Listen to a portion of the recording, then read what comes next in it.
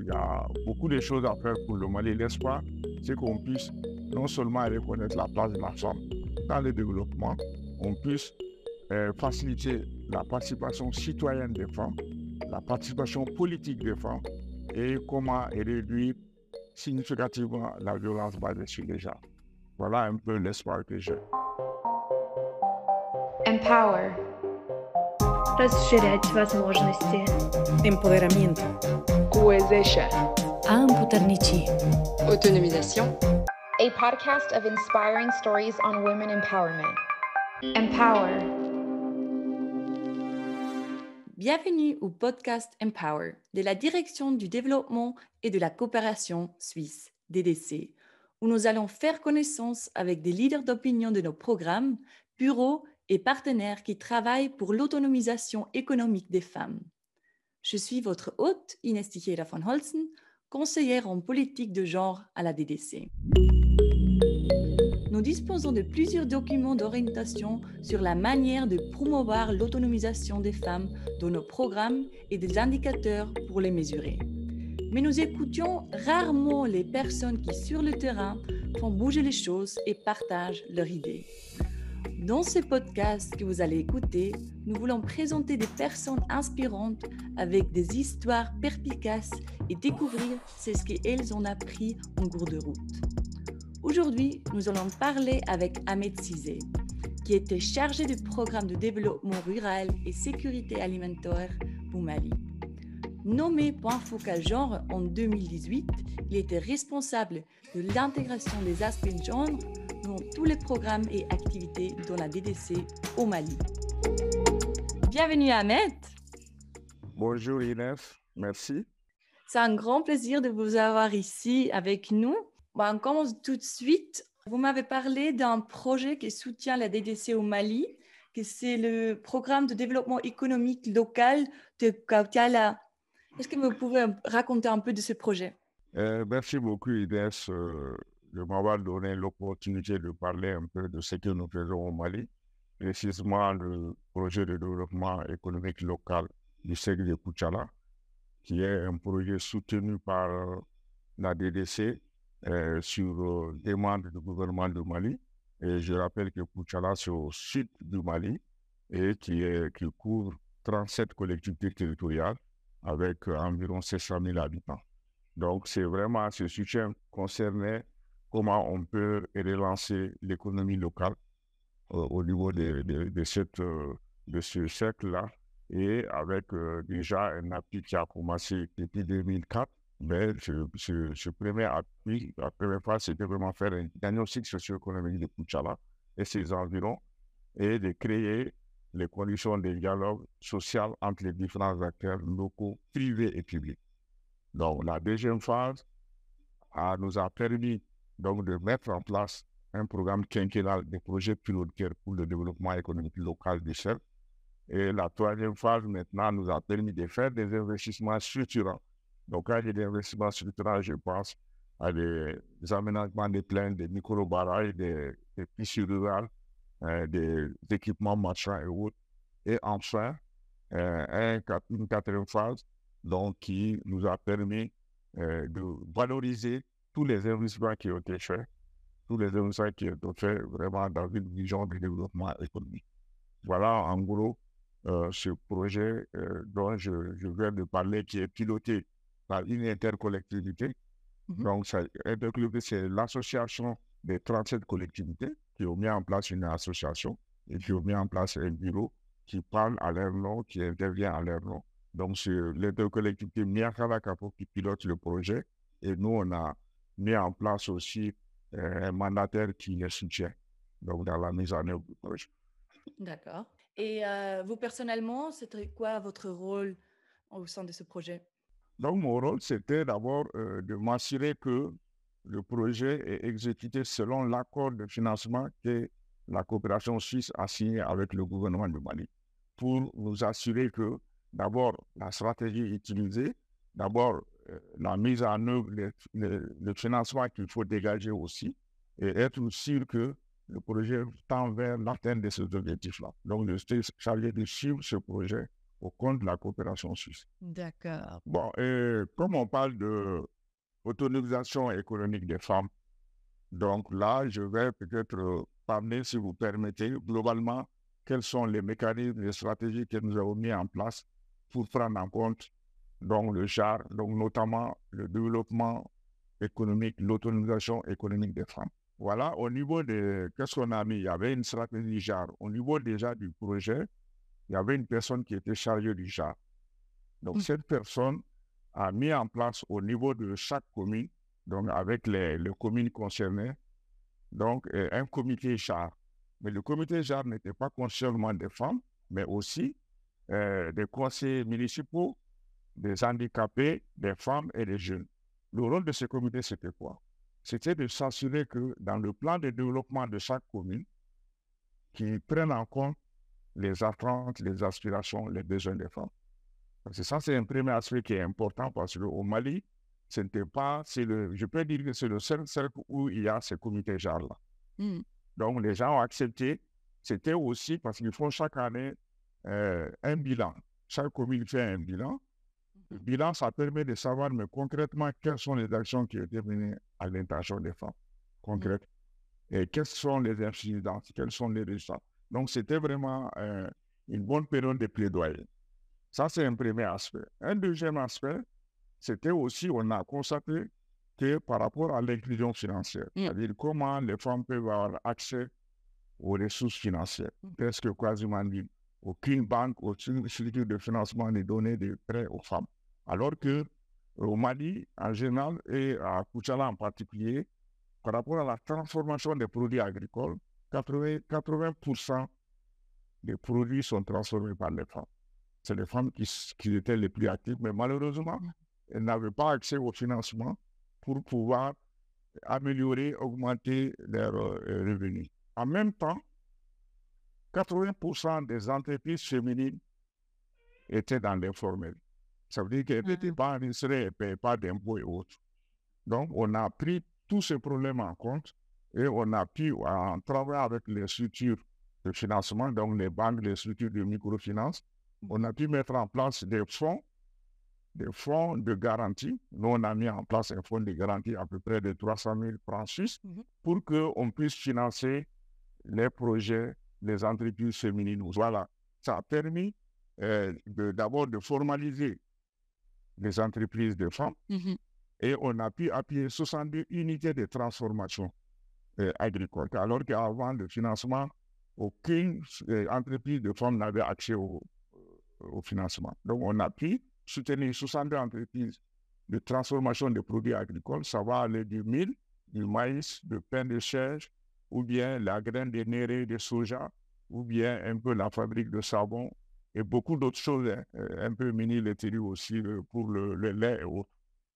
Donc, on a pu, voilà, avec ça, financer. Donc, il y a des cas, il y a des cas concrets sur 3 femmes leaders qui ont pu percer et vraiment avoir des résultats concrets avec la création aussi d'emplois, parce que ça, c'est un aspect extrêmement important. Vous pouvez répéter ça, une création de quoi? D'emplois.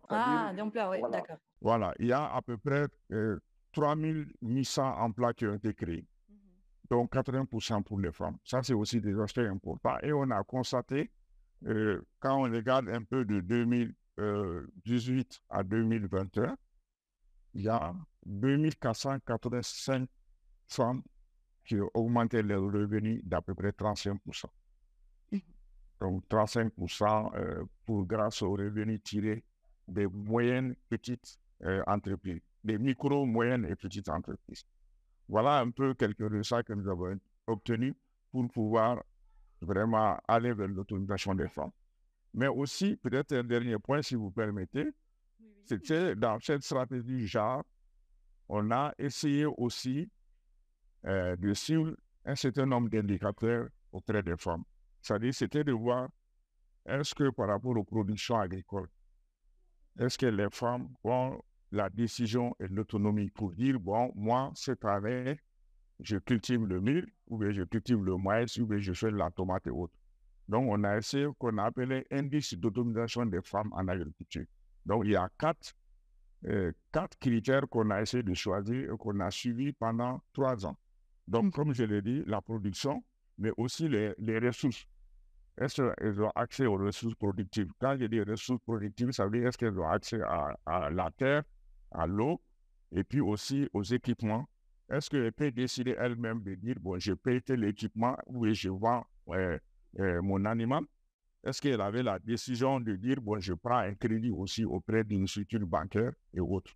Parce qu'on a vu que ça n'était pas acquis dès le départ.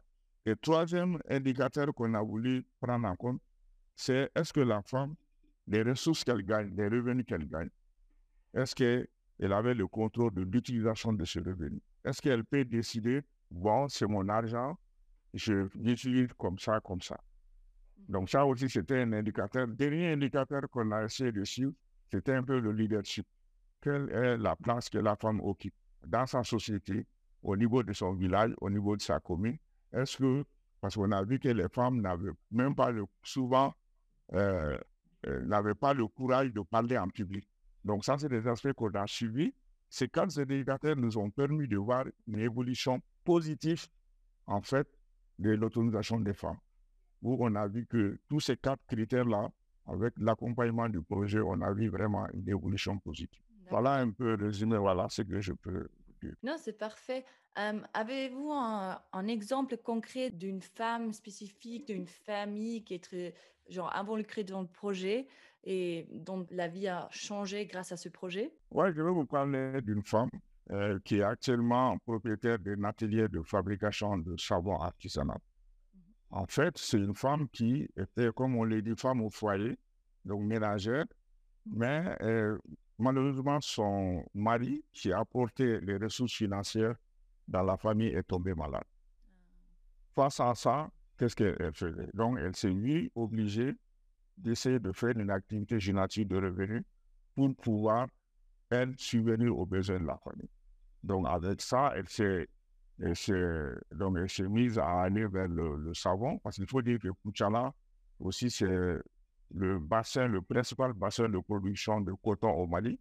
Voilà, de coton. Donc, maintenant, elle faisait du savon à partir donc, des graines de coton. Donc, elle a commencé petit à petit. Je vais vous dire, elle a commencé avec 20 000 francs CFA. 20 000 francs CFA, c'est à peu près moins de 300 francs suisses. Et elle a commencé maintenant à payer des barils de pâte de coton. Elle transformait à la maison pour déjà subvenir aux besoins de la famille. Mais avec aussi le financement qu'on a mis en place, elle a pu avoir donc des prêts au niveau de la banque et elle a multiplié par 10 ses revenus. Elle emploie 10 personnes maintenant, dont 4 jeunes femmes, et même elle paye les études de 2 de ses enfants qui sont à l'université. Wow. Donc ça, c'est un exemple où la vie a complètement changé, où voici une femme qui ne faisait pas, qui travaille à la maison, donc qui faisait des tâches ménagères, mais avec les circonstances, elle est devenue maintenant, on peut dire, une petite entrepreneuse qui non seulement subvient à ses besoins, crée de l'emploi et paye les études de ses enfants. Il y a 2 qui sont à l'université. Voilà un cas concret comme ça. Mais en général, est-ce que vous avez ressenti des changements dans les structures sociales au Mali à cause de l'émancipation économique des femmes créée par le projet? Exactement. C'est-à-dire, d'abord, on s'est rendu compte que de plus en plus, les hommes ont compris que les femmes apportent des ressources financières dans les familles. Donc, leur rôle, on peut dire que leur place a changé. Leur place a changé parce que les gens ont vu que elle apporte des ressources financières. Parce que généralement, les gens se disent non, les femmes, elles sont au foyer, elles n'apportent pas de ressources financières. Mais une femme entrepreneuse qui apporte des ressources financières, qui parie, si l'homme n'arrive pas à financer les dépenses familiales, c'est la femme qui le fait. Donc, ça a donné, du coup, d'abord, une place importante aux femmes pas seulement dans leur foyer, mais au niveau des villages. Et deuxièmement, cela a amené beaucoup de gens à pouvoir faciliter l'accès des femmes à la terre. Parce qu'ils ont compris qu'elles peuvent apporter des ressources financières. Et en plus, avec les comités genre qu'on a mis en place, donc chaque mère est obligée d'avoir un peu cette lunette-là, interroge les femmes, demande aux femmes les besoins, essaie de les prendre en compte parce que chaque année, c'est évalué aussi. Qu'est-ce qu'elles ont pu faire? Donc, ça a amené une autre vision du rôle des femmes au niveau des, au moins, on peut dire du cercle de Koutiala, d'une manière générale. Je vois. C'est vraiment des grands changements quand même. Vraiment, des changements importants. Parce on a des femmes maintenant qui sont mères, qui se sont présentées aux élections ou bien qui sont conseillères municipales et autres. Voilà. Du coup, on pourrait dire aussi que l'émancipation économique a créé une émancipation politique aussi. Politique, et pour ça, je vais vous donner un autre exemple. On a avant, généralement dans ces villages, fait les mariages coutumières. Généralement, c'est ça qui se fait. C'est-à-dire que vous trouverez que les femmes ne vont pas devant le maire pour célébrer leur mariage. Et dans des cas comme ça, en cas de divorce, ou malheureusement, si le mari décède, l'héritage, elles sont complètement oubliées. Là, avec ces actions, il y a des mariages collectifs qui sont organisés maintenant chaque année. Des personnes de 70 ans qui n'étaient pas passées devant le maire avec les femmes, sont passées devant le maire pour qu'il y ait un document officiel de mariage contracté entre l'homme et la femme. Donc, ça donne du coup une certaine protection sociale à la femme en cas de décès ou bien en cas de partage d'héritage ou autre.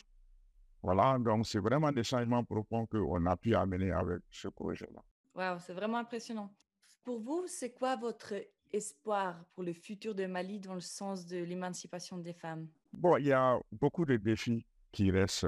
Il y a beaucoup de défis. Il y a des lois qui existent où on essaie comme on appelle au moins la loi des quotas, pour que les femmes, c'est-à-dire si 30% des femmes au niveau du gouvernement, au niveau des structures techniques de l'État, au niveau des députés, donc du Parlement, au niveau des communes et autres.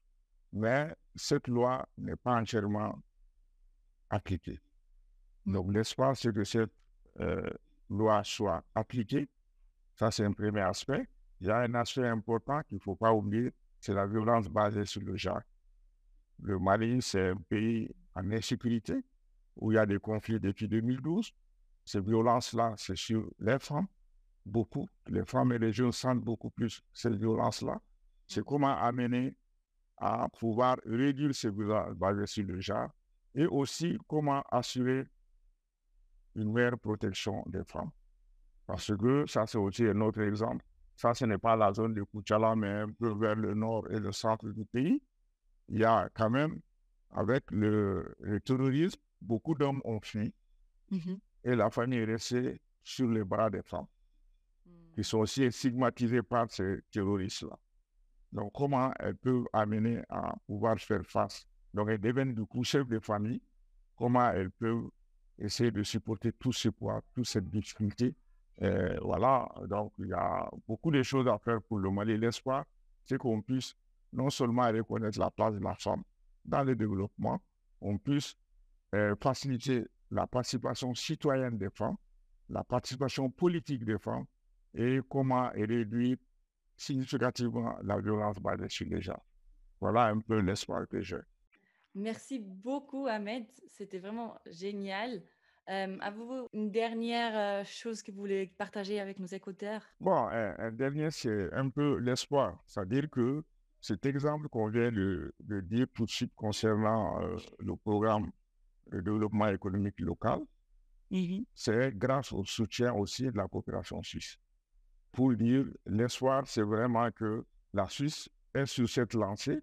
La Suisse travaille beaucoup dans le cadre du genre. Et moi, j'étais point focal genre, je rappelle, au niveau de la coopération suisse de 2018 à 2021, où on essaye d'influencer les politiques du pays à la matière.